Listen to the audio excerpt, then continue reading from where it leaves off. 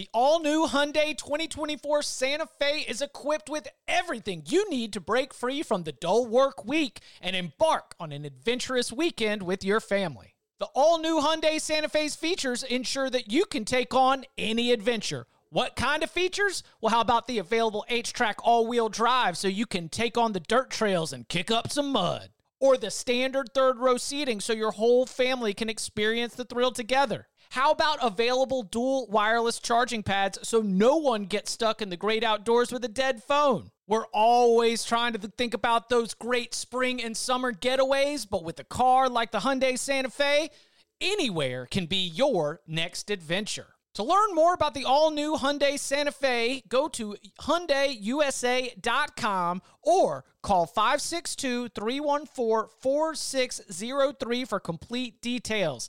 Learn more about the all-new Hyundai Santa Fe at HyundaiUSA.com or call 562-314-4603 for complete details.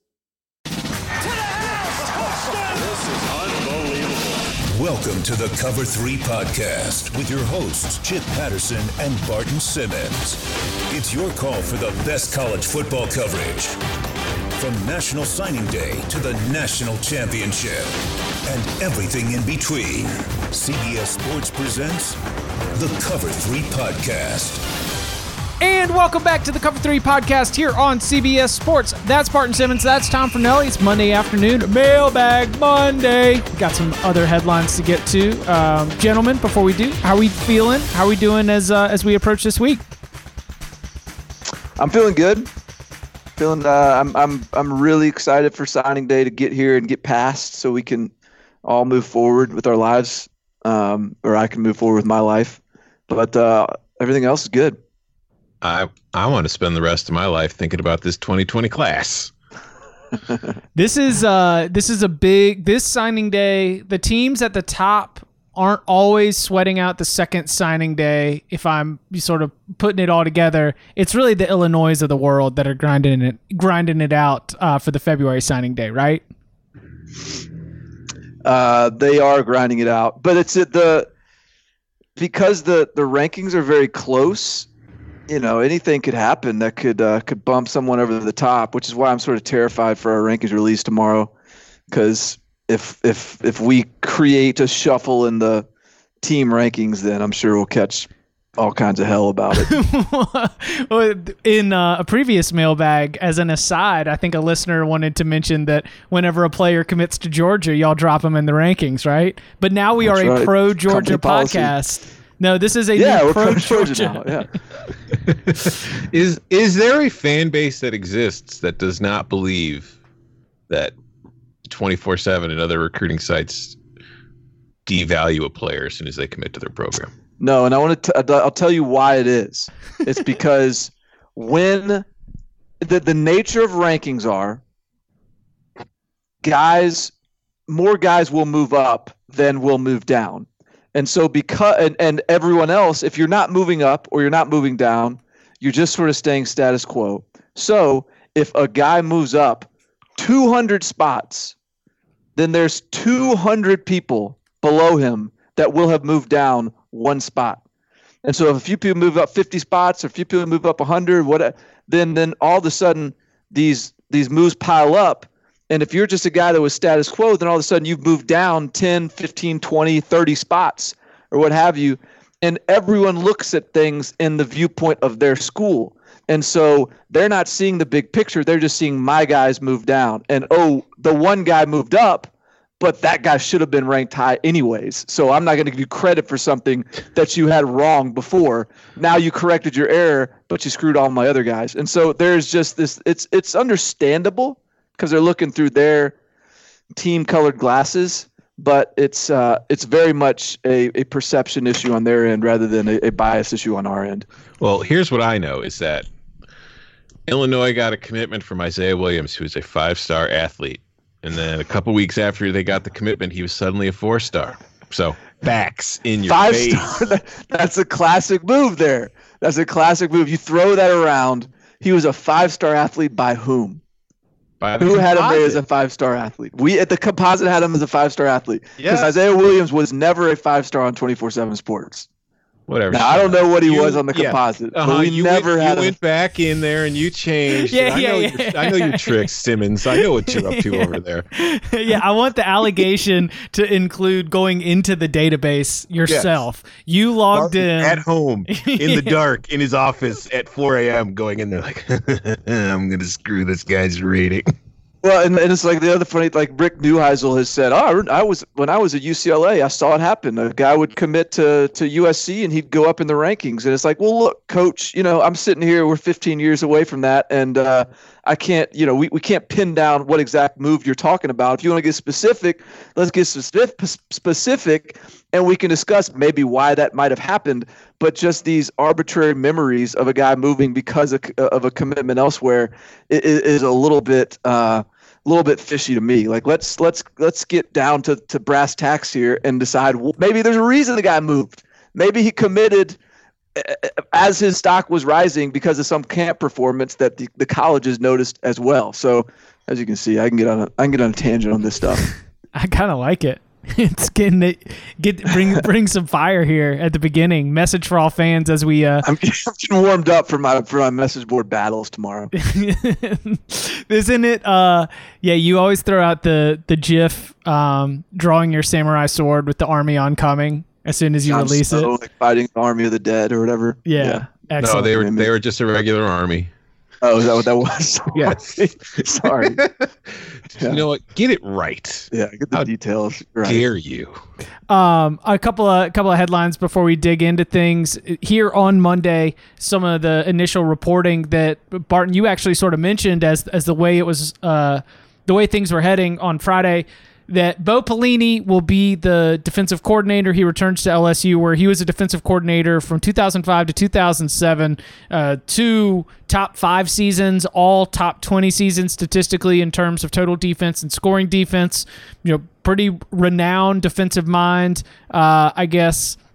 For you, Tom, is this one of those like check marks, all good? Are you getting excited to just have Bo Pelini, the figure in your life, or do you look at this as a major, I don't know about upgrade, but do you look at this as a major addition for Ed Orgeron's staff?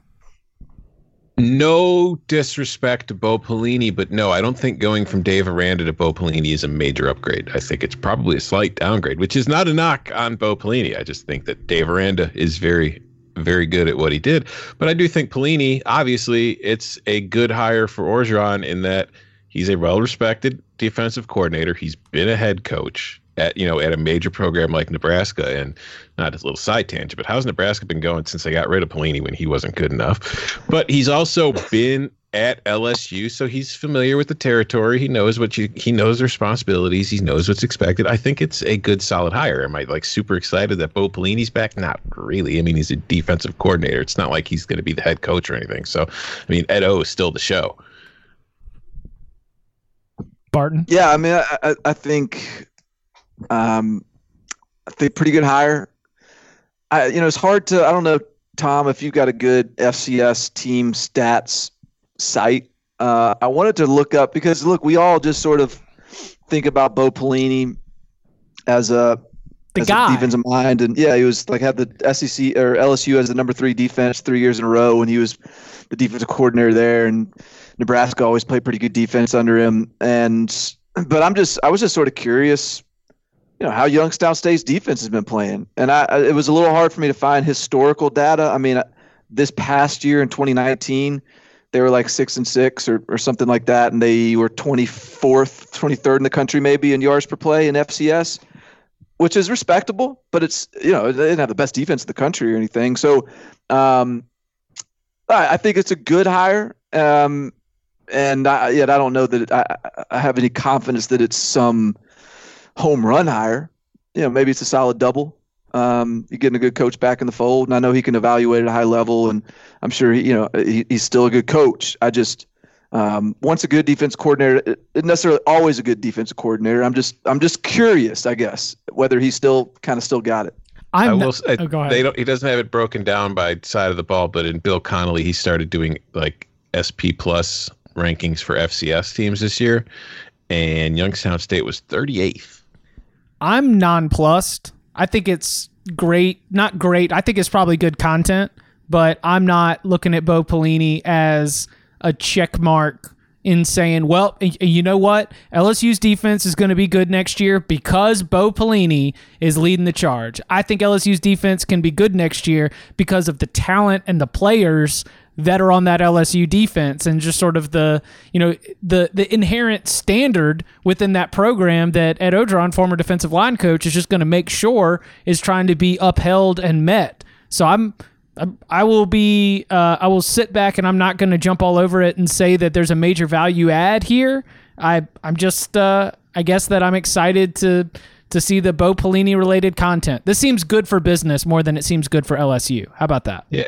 Ed knows that it's not necessarily who's making the gumbo is the ingredient you put in it. Hey, there you go. So he's getting, I think the reports are saying he's getting around $2 million a year, which is, I guess, just becoming such, like, it was that was reserved for Venables and Aranda only, and now all of a sudden $2 million a year is becoming sort of not the standard. But it seems like it's creeping towards, all right, if you're a top tier program, you want a big name coordinator, it's a $2 million a year deal, which is kind of crazy to me. It's also crazy to me to think that, and I know that I think he was on one of those sweet deals where he was getting paid by Nebraska for like up until maybe even this year or something.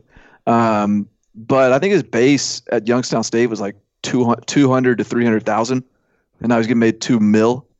So, yeah, no brainer there for Bo. Yeah, yes. 1,000% increase. Yeah.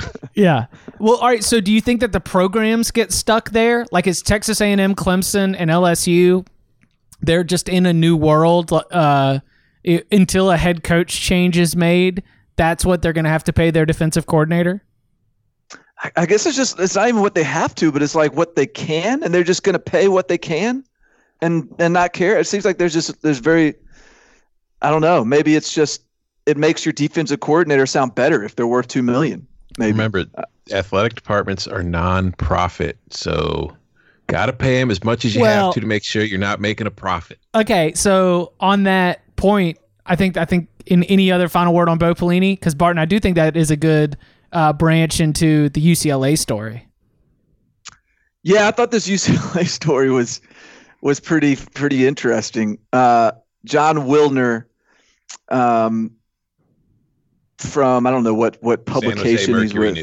San Jose Mercury News. Okay, so he had a great story on this new athletic department deficit of $18.9 million in the 2019 fiscal year at UCLA, and it was just sort of interesting. It was like this confluence of events of paying the Jim Mora buyout, paying the Steve Alford buyout, hiring Chip Kelly coming in, and we've, if you're like in a way, this story is, if you read it, is it could be spun as like encouraging for the UCLA football program, in the sense that as Chip Kelly came in, not only you're paying him and you're paying Jim Mora to leave, but you're also committing a lot more resources. Chip Kelly was demanding a lot more in terms of infrastructure and resources to the football program. For example, Jim Mora in his last year, I think spent like $990,000 on meals for the team, on training table.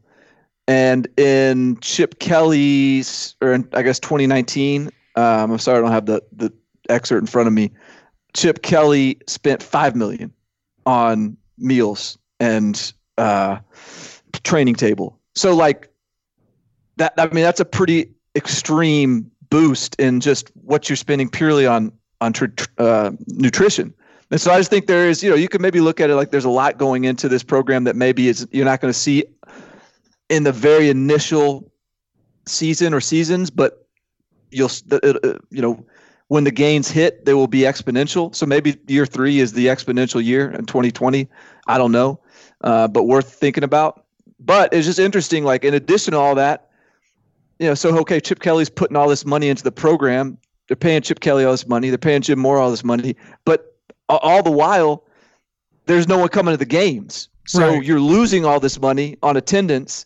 And so it's just this sort of perfect storm of events that is put UCLA in a pretty big fiscal hole.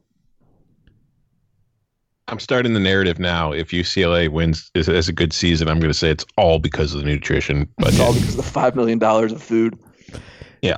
But they everyone's trying to treat athletic departments like they're businesses and like they're big businesses. There is the, nonprofit aspect to this, which, gets it certainly clashes ideologically with trying to run it like a big business, but you would say that business is poor, right? That is not doing a good job when you're running that kind of deficit, when you are, and like not even the financials of it, but you mentioned the attendance and also the results aren't good. Men's basketball Right. and football. So whatever tangible, however you want to document that in your equation or in your spreadsheet, you are not even getting the boost that you would say, okay, we are spending all this money, but we went to the Sweet 16 last year, or we like made a run in football season. We were in contention for a Pac-12 championship. That's where I hear that, and I'm not going to buy into Chip Kelly. I'm almost thinking in my mind 5 years in the future. It's like, wow, whoever takes over for Chip Kelly is going to be inheriting a program that at least has gotten used to spending big-time program kind of money because the results on the field still feel like they're far away. Either that or they'll inherit a program that all of a sudden is very gun shy about spending all this money because they just invested all this money and lost. Right. And so it's like a really interesting, Chip Kelly's got to start winning, and they're still not recruiting at a really high level relative to UCLA standards, which aren't like ridiculous. But it's just, there's all this money being pumped into the program, and ultimately the buck stops with him and just like getting some wins. So I think 2020 is a huge year for UCLA and Chip Kelly. Just wait till all that TV money starts rolling in. They'll be fine. So this was we're going to get to the mailbag questions here in a little bit, but one that came in, so I figure, shout out to you. But the question was, what is UCLA's recruiting profile across the country? A sub question within the question was, why does USC be able to have some success? I would head that off before I send it to the recruiting master to say, well, USC is USC. There's just a different program tradition built into both of these programs. So even ignoring the USC part of that, like, what is UCLA's profile, reputation? Like, what is the draw? What is the sell if you're trying to sell UCLA? Have you guys ever been to UCLA? No. No. It's unbelievable. Like, the campus at UCLA is unbelievable.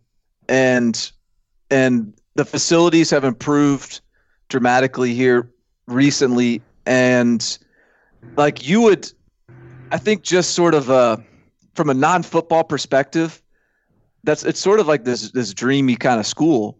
But I just think that's the sell. And meanwhile, USC has this allure and mystique and football reputation that's more ingrained in, I think, the Southern California population, and even when their facilities were terrible, and they're still not great, I don't think, at USC, though I haven't really seen them, but I know, in the Pete Carroll era, the facilities were like not very good, and they still got guys, and UCLA is just sort of, I just think it's just a vibe as much as anything. And so they've got to, but if they had someone that came in there and really knows how to recruit and really could get, I think they have a ceiling as high as anyone in the Pac-12 minus USC. But I don't, I'm not totally confident that Jim Mora was like an A+ recruiter, and I'm certainly Chip Kelly's showing that he's not. So, and Carl Durrell wasn't, and so it's like, all right, I'd love to see UCLA with a coach that's going to really prioritize it at a high level. Isn't part of the problem that like the facilities are getting better, but you're still a 45-minute drive away from where you play your games, and that's with good traffic. I mean, that's a weird dynamic that I don't love, but I don't know how much that really affects recruiting. I mean, I guess it does a little bit, but I mean, you're playing in the Rose Bowl. Yeah. That's not going to be a negative, right? No, but at the same time, like the Rose Bowl is not associated with UCLA. The Rose Bowl just happens to be where UCLA plays. You know what I mean? Yeah. Yeah, I mean, it's not, but like that's sort of, I mean, the Coliseum is I mean, it's kind of on campus, I guess, but I don't know. Like that's not really that's still, it has a similar vibe. The Coliseum doesn't feel like a sort of an on-campus stadium to me. I will say, I do think, I mean, being in that market in Los Angeles, it's not like a thing where, you know, in other parts, like if you're in the Big Ten or the SEC, where, you know, there's like that natural inborn fan base that, you know, loves their team even when they suck.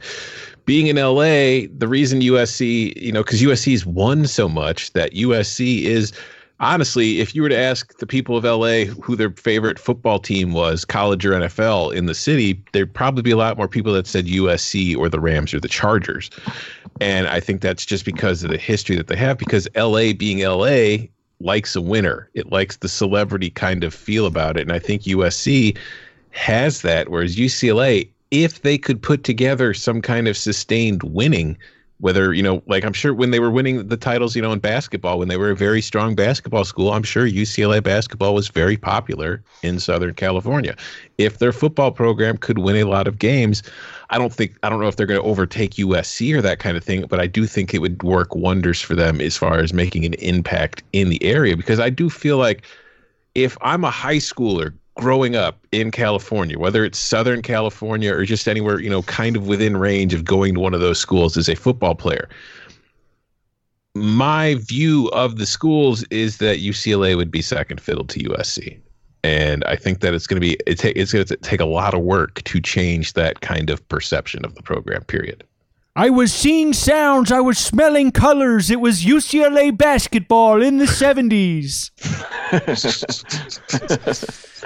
That was like Bill Walton. I thought it was Lou Holtz at like 95. I thought we were having a Lou Holtz impression, and then you finish it off. I was like, oh, that's Bill Walton. Yeah, I was like, wait, what? Oh, okay, I get where he's trying to go here. I aged him beyond his spry self.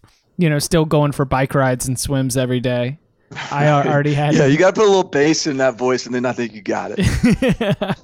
One other headline before we move on to the your questions. Larry Fedora introduced as the new offensive coordinator at Baylor. The Dave Aranda Baylor staff continues to come. Joe Wickline also coming in as the offensive line coach, and you're getting Jorge Munoz, or is it George?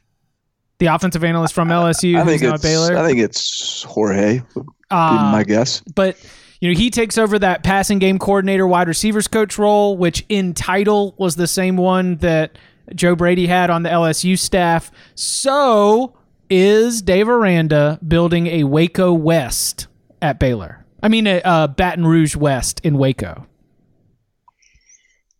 There's Baton Rouges being built all over the country right now, it seems like. With the way this staff and players are bouncing and getting upgrades, I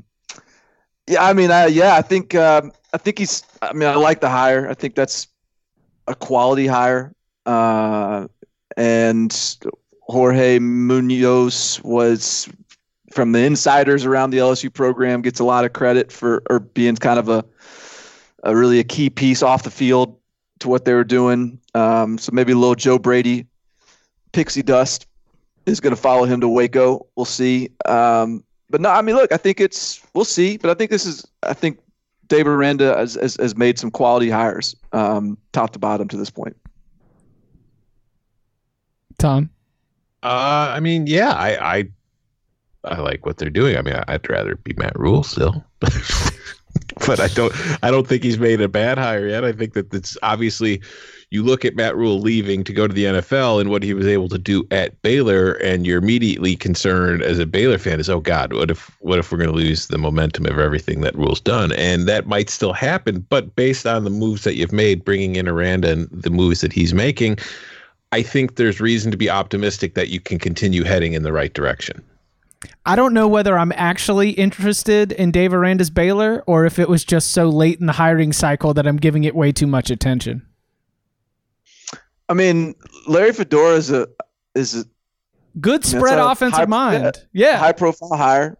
I just don't know I don't know what else to say about it other than just like let's make note of that. Keep an eye on that. So I mean, look, I think it's I think he's putting together a nice little staff. He's not going to be running Wisconsin's offense. He's going to be running an up-tempo spread. That's what it signals to me. Yeah, and he's that's a good point. Like, he's a defensive coach hiring an up-tempo guy. So I just, it's you wonder how much he'll be, he'll sort of tailor that offense to one that's maybe a happy medium that'll help his defense out a little bit too. Coming up on the other side, your questions and our answers, including a Big Ten SEC challenge next.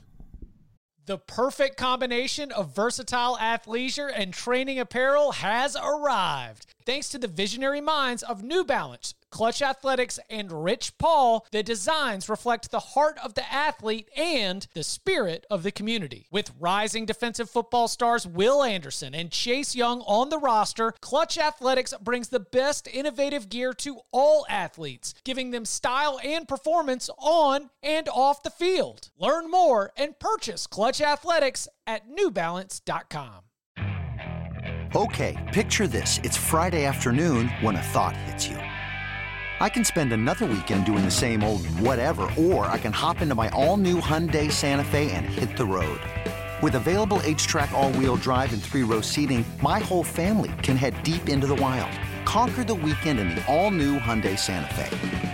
Visit HyundaiUSA.com or call 562-314-4603 for more details. Hyundai, there's joy in every journey.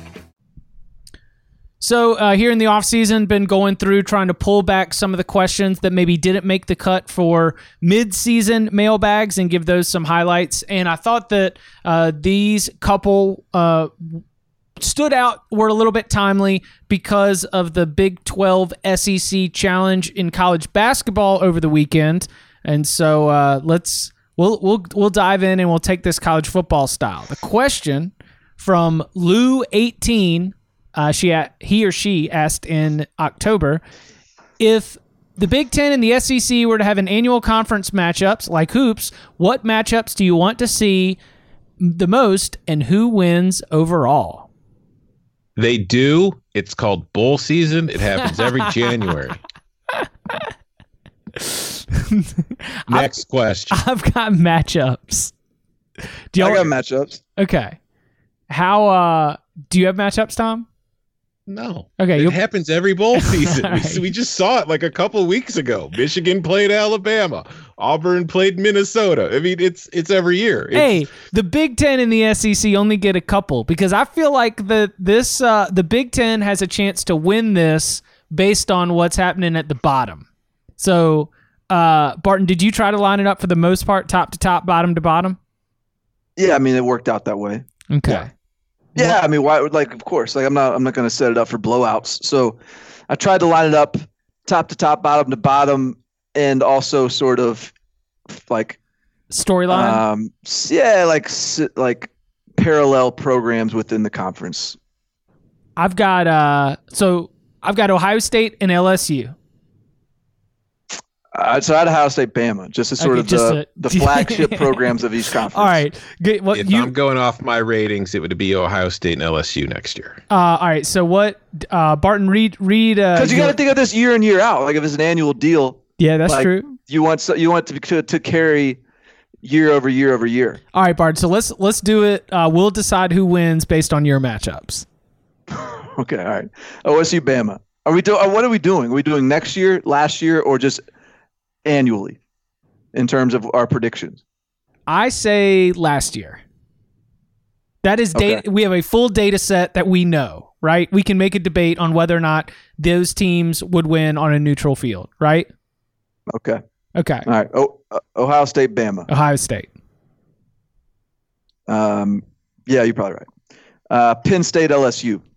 LSU. LSU. Right. Okay. Wisconsin, Georgia. Georgia. You with that, Chip? Yeah. All right, I can roll with that. Okay. We're Georgia podcast. Michigan, Go Auburn. Dogs. Auburn. Michigan?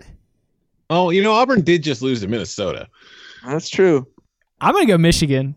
I would say that's kind of a coin flip. Go either. I'll go Michigan there. Okay. All right. 2 upstart programs in each conference. Minnesota and A&M. Minnesota. Oh, okay, yeah. That's probably right. I'll probably go Minnesota too. A&M would be so pissed at that characterization of that game. Iowa, Tennessee. Iowa, just because Tennessee struggled with Indiana. Yeah, I think that would be a good matchup moving forward. This year, you probably got to give Iowa the edge. Though you still continue to kind of hate on Indiana, Tom, and Indiana was a legit team this year. So No, it wasn't. Michigan State, Kentucky. Kentucky.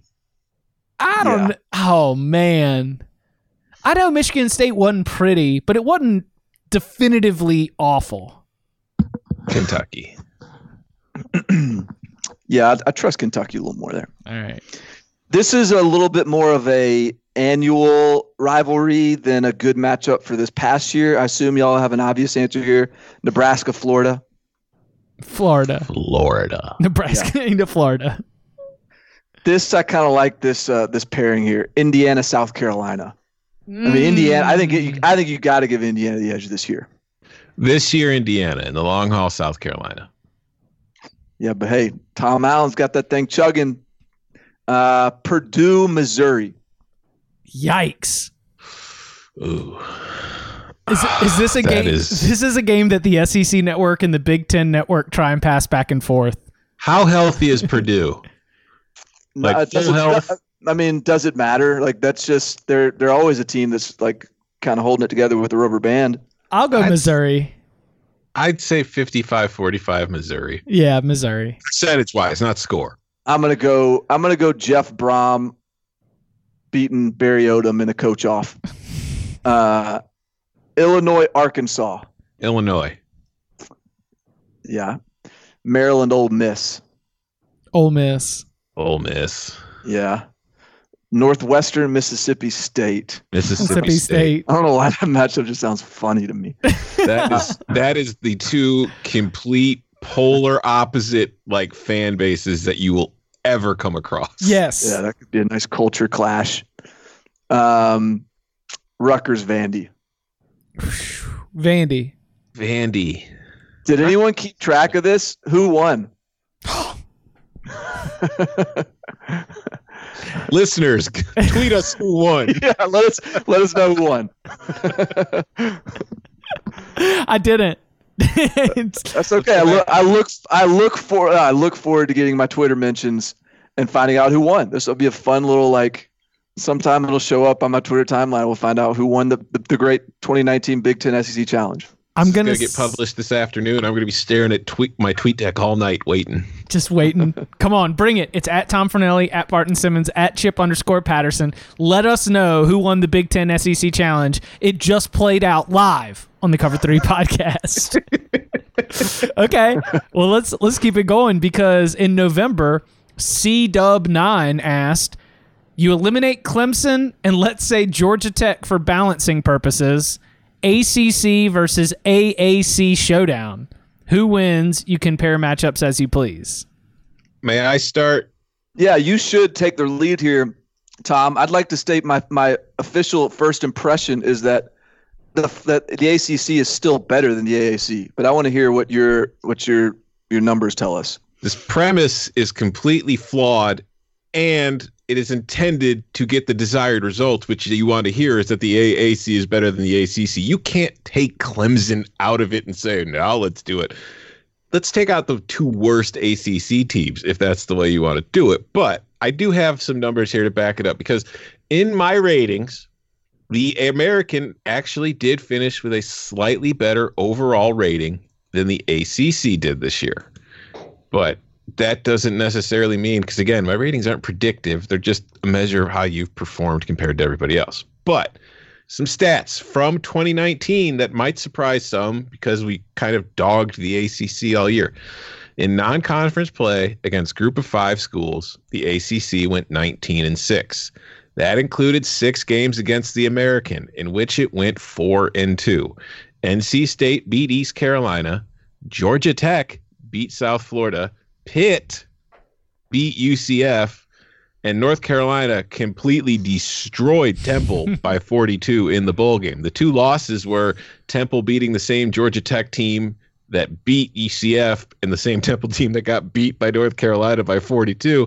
And then the other one was Cincinnati crushing Boston College in the bowl game. But let's not forget Boston College was under an interim coaching regime. Its starting quarterback had transferred and did not play. Its best player on offense was not playing in the game. So I feel confident that if you did best versus best, kind of like what we just did with the Big Ten and the SEC, the ACC is going to win that challenge. I've got matchups. Do y'all want to play it?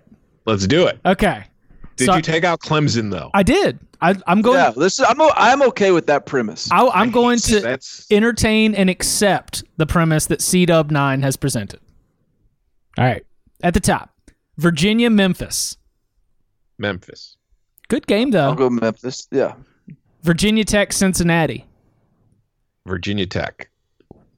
Louisville, you want to contend? I might go Cincinnati there. All right.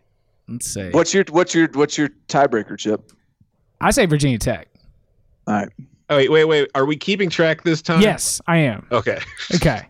I like the idea. Just finding out. Stop taking notes. Okay. Louisville, UCF. Late season. Oh, see, Louisville was so like Jekyll and Hyde from week to week. I mean, I would go UCF, but like at the same. But that's a tough. I'll go UCF. I'm not super confident in UCF either, but I would go UCF. All right. Wake Forest, Navy. Great game. Wake. I'll go Wake. Florida State, SMU. Florida State. Yeah, because SMU got kind of trounced by FAU. That defense is a problem. So yeah, I would go Florida State just because I trust them to get a few more stops. Miami, Tulane.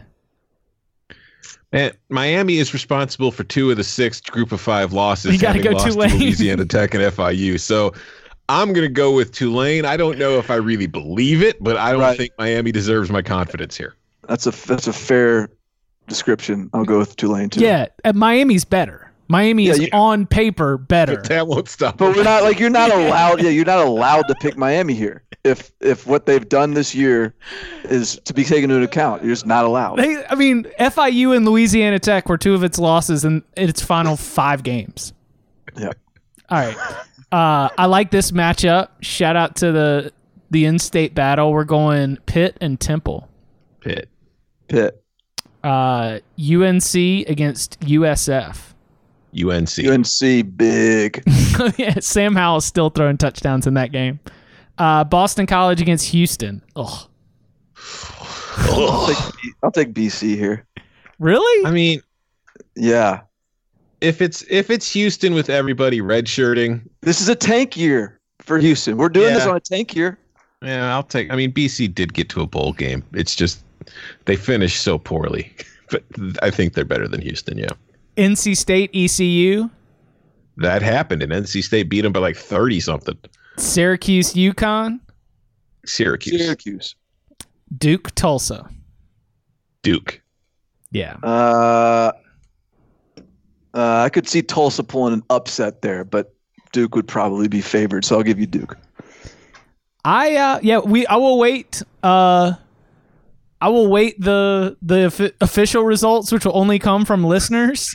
But as I stand here with the results in front of me, the key to it really is the back half. Because as much as the ACC was criticized for not having another team in the top 25, even the bottom of that league they weren't outside of the top 60, and the bottom of the AAC has teams that are outside of the top 60. Like definitively bottom half of the FBS type teams. Mm-hmm. Bottom 25 types. Oof. Who was in the bottom 25 or flirting with it from the AAC this year? Actually, there were only 2. It was UConn and ECU. And South Florida and Houston just squeaked in at 25. In the ACC, it was NC State and Georgia Tech. Woo.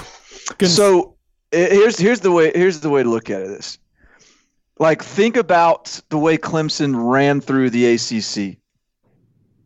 Would Clemson suddenly have a tougher road if you threw them in the AAC? No.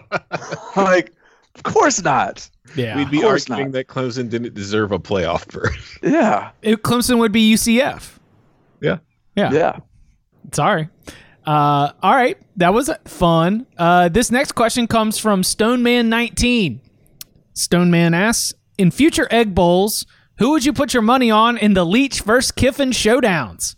Or maybe a bigger question, how do you expect the recruiting battle to shake out with two quirky dudes visiting Mississippi high schoolers? Okay, so I caught some hell at the convention because we have some listeners out there in the college football sphere, and they're kind of busting my chops a little bit because when the Mike Leach hire went down, they turned on the podcast and they're all geared up and excited for like giggle fest about the Mike Leach hire, and it turned into just me and Tom like going in on the fit and like getting all serious about how Mike Leach fits in at Mississippi State. And so they're disappointed that it wasn't just like a funnel Mike Leach laugh-a-thon.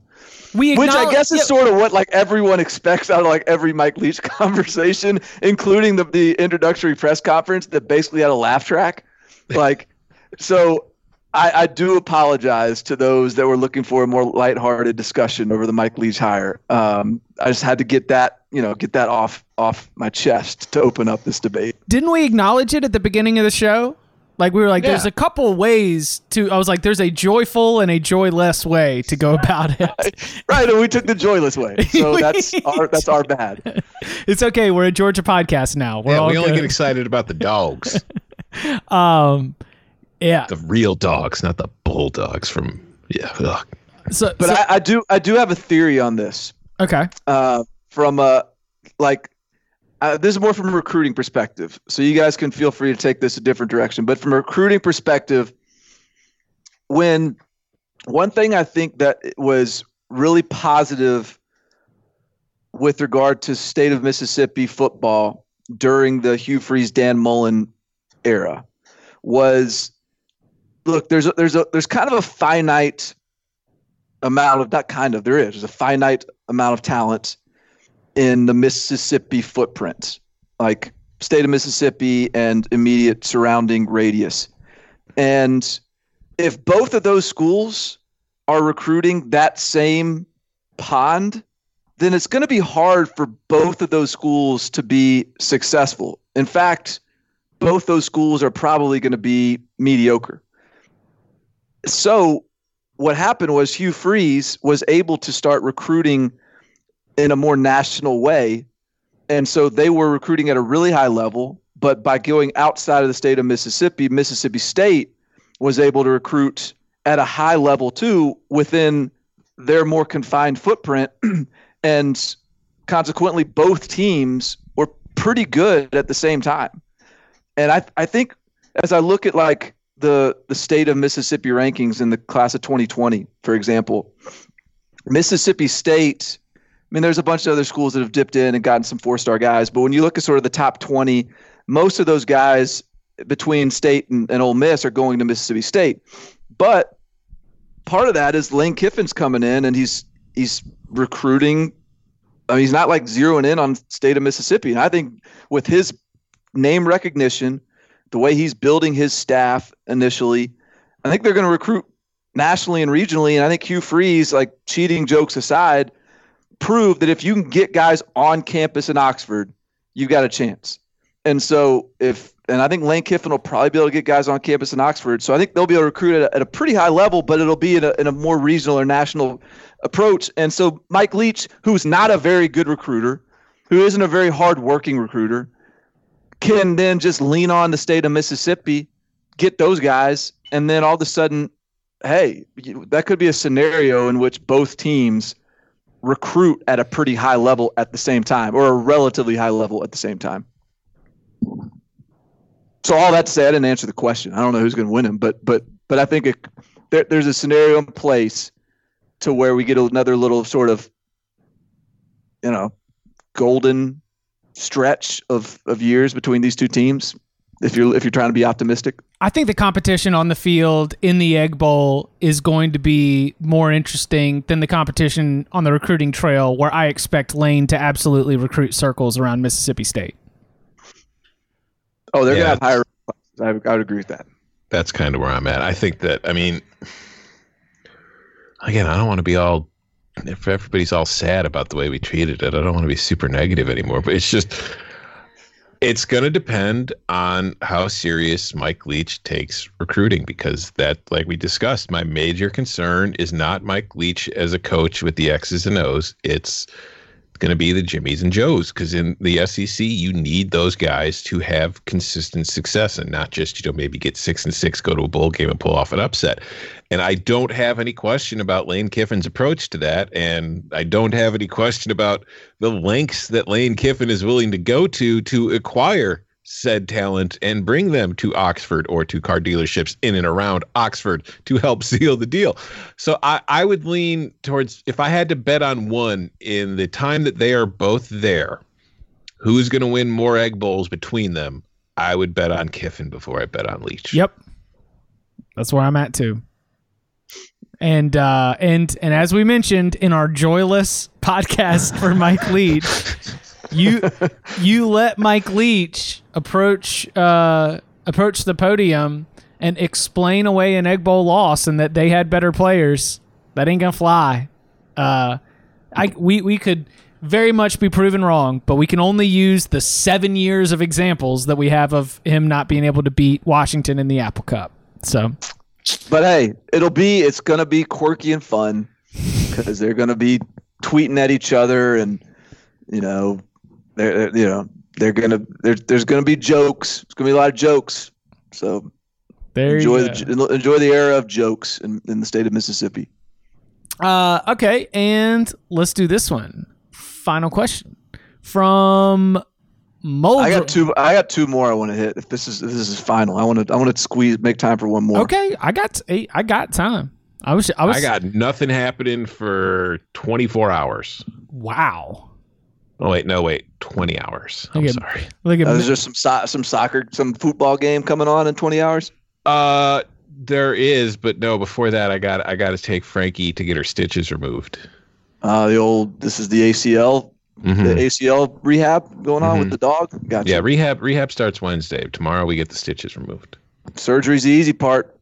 I know. Rehab's the tough part, Frankie. Get there. You got this. All right. Well, yeah, we can squeeze in two more. Do you want to jump straight to that? Are you interested in this 7 game? I don't know what question were you coming at. It might be one of my two. Who out of these currently elite teams? Yeah, that's one of them. Yeah, is the first to win 7 games or less in a season. So who out of this group is going to be the first one moving forward to have a major drop-off with 7 games or less in a season? And maybe it's not a major drop-off, actually, now that I mention it, but let's get to the teams. Clemson, Alabama, Oklahoma, or Ohio State? Again, Clemson, Alabama, Oklahoma, Ohio State. These are 4 of the most frequent attendees to the college football playoff. This is not an easy question to answer. 7 or less is not a very that is an alarming season at any of these programs. Yes, very much so. So the question is which of these is the first to get to 7 wins, right? Correct. Mm-hmm. So the way I look at that, it's not as if in their current state, which is most likely to have a drop off, which is almost impossible for any of these, but which is the first to get there. So like which program would decay enough over time to get there. Mm-hmm. And so initially my initial gut reaction was to go Clemson. Mm-mm. But the more I thought about it, the more I actually think they're the least likely. And part of it is whatever ACC, but that's actually less part of it. The bigger deal with me is I don't think Dabo's going anywhere. I think Dabo is building and is young enough for sort of the long haul here. And I also think that they've built that program so effectively from within in terms of elevating coaches and hiring from within that and retaining coaches that whenever Dabo Swinney's time comes, if it's, I don't know how long it would be, 15 years from now, I don't know, then, he would probably be able to hand it off to some assistant that could keep the Clemson way going. So I would say Clemson's the least likely. Because they're recruiting at such a high level. No, right yeah. now, Listen, I'm on your side, and least likely is probably, I would agree with you. I think that Alabama's the first to get 7 or less. Because if Nick Saban is going to leave in a reasonably soon. Correct. I think relative to these other programs. I also think that Oklahoma and Ohio State, even beyond sort of this current era, but almost across the last 20 years. I mean, there was the 6-6 season with Luke Fickell, so that is certainly an example of Ohio State having one of those similar types of seasons. But Oklahoma doesn't have many 7. I mean, Oklahoma has maintained a really, really impressive consistency, dominance within the Big 12. Since the formation of the Big 12, nobody has won the Big 12 more than Oklahoma, and it has been overwhelming. Like, they stay at the top of that conference, and I kind of consider Ohio State the same thing, where Alabama, Nick Saban leaves, the next coach comes in, and there is no shortage of very, very high power and upper tier programs in the SEC that are going to be very excited and loading up to try and seize that space at the top, to seize whatever real estate might be available once Nick Saban leaves. And so I could see Alabama falling to a 7-5 season much, much quicker than Oklahoma or Ohio State. And I like what you said there about Clemson too, where you almost feel like they are establishing sort of that same kind of Oklahoma, Ohio State like dominance, but doing it in the ACC. I've always, the best predictor of the future is the past. So if we look into the past, the last time Alabama had a 7-win season was 2007, Nick Saban's first season. The last time Clemson had a 7-win season was 2010 when it went 6-7 in Dabo's second full year. The last time Oklahoma had a 7-win season was 1999, but it should be mentioned that they've had 3 8-win seasons since then, which, kind of close to what we're thinking about here. And then the last time Ohio State had a 7-win or worse season was in 2011, the 6-7 year under Luke Fickell between Tressel and Meyer. All that said, if the past is the best predictor of the future, Clemson is the obvious choice, because Clemson is a recent powerhouse. Whereas if you look at the history of Alabama, Oklahoma, and Ohio State, yes, there have been down spells, but there's also been a lot of, winning in the past, whereas Clemson hasn't become a dominant program until recent years. And kind of like you mentioned, Barton, Nick Saban won't be around much longer. And I don't think he's going to leave Alabama or Clemson, but when Nick Saban does step down, we all know who the first call is going to be to. Who? Dabo. But Dabo's not going to Alabama. Why wouldn't he? It's the alma mater. I'm not buying that.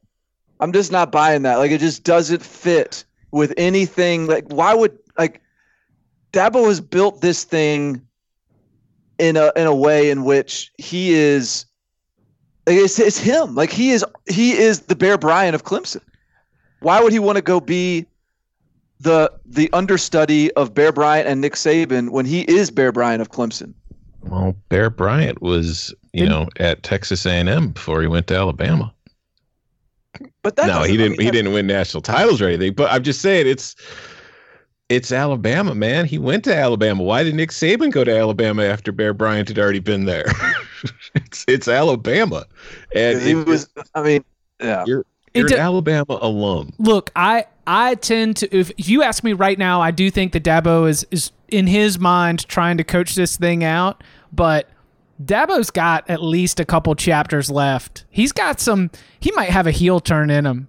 I mean, remember the feels like a loss speech after the South Carolina win last year, where he's chastising the Clemson fans for talking about how a 50-35 win against your rival feels like a loss.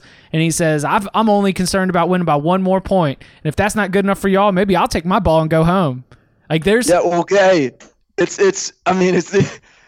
you think that the Clemson fans are annoyed at you not winning by enough, wait till you see what the Alabama fans are thinking. I'm just saying you're right that Dabo's young, and I'm leaving enough room in his book for there to be a surprising chapter. Like there could be the Nick Saban leaves, Alabama comes to Dabo, Dabo's like, nah, I'm staying at Clemson, and then he wins over even more, and they're like so excited. But then after that, Alabama has to get rid of the guy, and because you never want to be the guy after the guy. But what about the guy who comes in next to bring about redemption? Dabo could leave on that turn too. I don't think we're likely. Yeah, I mean, I don't think any of this is likely. It's like if these are the only four programs I have to choose from, I think Clemson's the obvious answer. So you were like, Tom, you're of like what their prior 7. I'm going to get here in a second all of a sudden. When you're here seeing their previous stops at 7 wins or 8 wins or whatever, all those are aligned with coaching changes. And so I guess, I mean, the coaching stability is what's allowed these teams to be so successful. Like I think, so which is why I think Oklahoma to me, and their stops at 8 wins speaks to this a little bit too, but Oklahoma to me, because Lincoln Riley is sort of such an offensive mastermind. It's less of this sort of like process-oriented program like a Nick Saban program. It's more of I'm going to out-coach you guys on the other sideline, and I'm going to put together this sick offense. And he's such a face of that offense at this point, and that offense is such a face of that program that I kind of feel like if Lincoln Riley were to bounce, then there's some vulnerability there. And I also feel like, similar to what we were talking about, if Nick Saban bounces or retires or whatever, if it's not the perfect coach to come in, the pressure of those expectations could absolutely crush that coach. And you could see like a little bit of what Texas is going through. And so like Chip said, then I think, whoever picks up the pieces after that coach could be the savior there at Alabama. Well, I heard, I think it was Bomani Jones called whoever replaces Nick Saban, the job that they're taking is a retirement plan. Like you are accepting that job, being ready to be fired, save your money. The buyout will be sweet, and just hold on tight. All right. What was the next one that you wanted to do? That was one of your two, right? Yeah. The other one I thought was that I thought was an interesting discussion was who is going to be the next school to win their first national championship. I can't remember I don't know who sent in that one. Chris said it has been over 20 years since a program has won their first national championship with Florida in 1996. It's just been former champions winning again and again and again. So what program do y'all think will be the next to win their first real national championship, and when do you think it'll be? Pretty disrespectful. UCF just won a national title a couple years ago, Chris. Which didn't they get a share of one of them, like the Massey or something? They gave their coaches like national title coaching bonuses and all kinds of stuff. That's They went all in. Well. Full method acting. Okay, who's next? See, here's the thing, because like, what programs haven't won a national title? Like, are we doing like the modern era or like all time? Because you'd be surprised which programs won national titles in like 1894. You know what I'm saying? All right, because you think about throwing Rutgers in there? Yes. I mean, has Rutgers won a national title? Probably. Maybe they're playing football for a long time, but I'm just saying, you're probably not going to throw Rutgers in there. I've got one. I got one. I have mine. I think it's the Oregon Ducks. That's mine. They've been runner-up for the national championship twice in the last decade. They are the closest. So they've never won one in their history. Correct. Rutgers won one in 1869, by the way. I knew they had an 1800 one in there somewhere. And doesn't Minnesota have 3 or something? Oh, yeah. And Minnesota had in the 60s, yeah. Oh, wow, yeah. So Oregon's never won one. Yeah, that's who I'd go with then. My reasoning for Oregon is they're recruiting at a high enough level. Like you have to find someone that if we're being, if we're trying to actually predict something that you can see the early indicators for, instead of just like, randomly taking a program that in a conference that's hadn't won it. Like Oregon's recruiting at a really high level, and so that's a prerequisite for winning these things. Is so if you're not recruiting at a high level, you can pick them, but it's just blind faith that they'll start recruiting at a higher level. Oregon's the pace is already there from a recruiting standpoint, and so I think they just have to get a quarterback. And it doesn't have to be like Justin Herbert's going to be a first rounder, I guess. I was never convinced he was the quarterback. But you have to get this guy. Don't have to be a first rounder. He's just got to be a gamer. That Senior Bowl MVP, Justin Herbert. Shut up. I know. Just it's going to be a fun few months. Yeah, exactly. So I've got all right. So the next question was, when will it be? I would think that it could be, I don't know, in the next 5 years. It could be. But I've got an off the wall suggestion, because if we consider, because let's play it out in the future. Let's say the next 2020. So let's say the next 6 national champions are all other former champions, much as they've been for the last 2 decades. And let's say the college football playoff goes to an expansion in 2026. That is where I would entertain Boise State as one of the next in line. Boise State claims no Division 1A national championships. They have a 1958 junior college championship and a 1980 Division 1 AA national championship. I think Boise State would be a dark horse there. What makes you think that Boise State could survive an expanded playoff and win a national championship? I was looking for a group of 5, and I was trying to think that of all the group of 5s, I was trying to think that if the group of 5 does end up getting its wish and getting a designated spot in the college football playoff, then you have, because right now I don't think a group of 5 team makes a 4-team playoff, but if you've got a spot, like if you've got a ticket, then you're at least there. And of all the group of 5 programs, Boise State's the one that comes to mind as being one that could survive a quarterfinals, a semifinals, and a finals against some of the best teams in the country. I don't think that they could survive those games. I think their best bet would be some disaster season before. Like if you're saying that a playoff I would say it would have to be a non-playoff expansion. They go undefeated and just things hit perfectly, and everyone's got 2 losses and they sneak in. And then maybe if they just have to win 2 games and not 3, who knows? But I don't see them ever winning 3 games. Yeah, I don't know. Like you look at, I'm trying to find like a list of candidates for teams that haven't won, and it's like like Wisconsin has 3 unclaimed national titles, but I don't know if that counts. So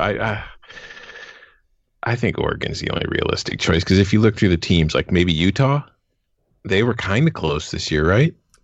Are we going to end up going back to the Pac-12 basically? Because I was going to suggest Arizona State. Maybe. Has South Carolina ever won a national title? To the Googles. No, they only have one conference title in 1969, and that was in the ACC. What about Baylor? Baylor was just a game away this year. Got Dave Aranda and Larry Fedora coming coming to the I believe Brazos. Baylor. Oh, Baylor definitely doesn't have a national Yeah, I'll go Baylor. Yeah, you could consider Baylor. They do have 9 conference championships, though. So, yeah, Baylor was close. Baylor was close this year. The other one that I initially thought about, and I hadn't looked up I don't think they have a national championship, but I haven't looked it up. Does Oklahoma State have a national championship? I don't think so. No. Well, yeah, we've already decided they're winning the national championship they're in winning 2020. it next year. So if you want the Wait, yeah, they do. 1945. Damn. They claimed. Let's see the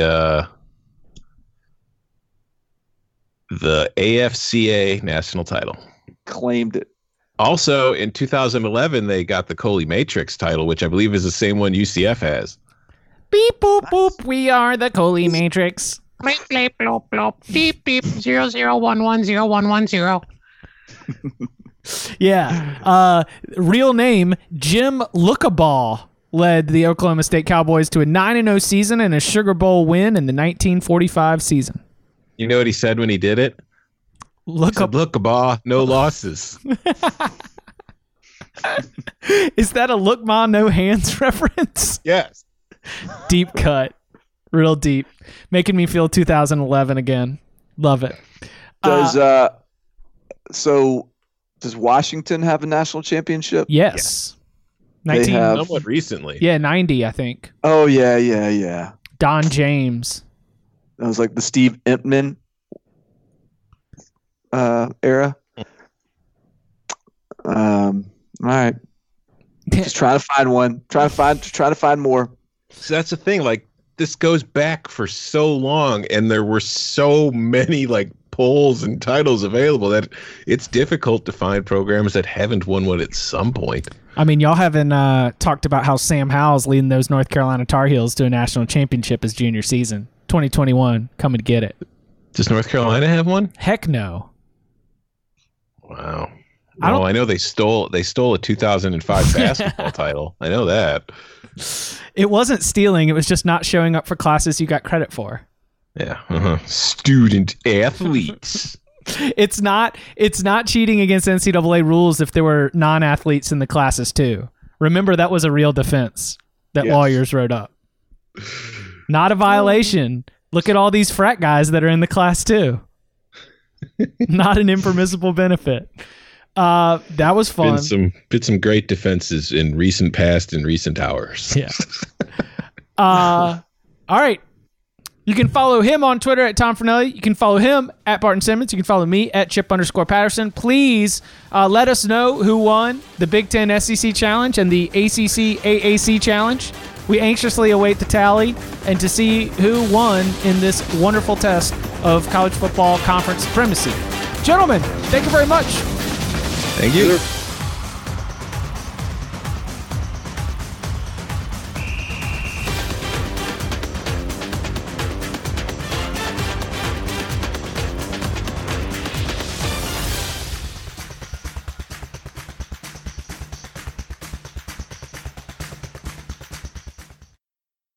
Jeremy Renner returns to Paramount Plus for a brand new season of the original hit series, Mayor of Kingstown. My job is to create a balance, avoid a war. From executive producer Taylor Sheridan, co-creator of Yellowstone. There's some new players in town, and they brought the plague. And Antoine Fuqua, director of Training Day. I know it's always been a war zone, Mike, but this is next level. The Mayor is back in business. Are you warning me? You don't want to find out. Mayor of Kingstown. New season streaming June 2nd, exclusively on Paramount Plus.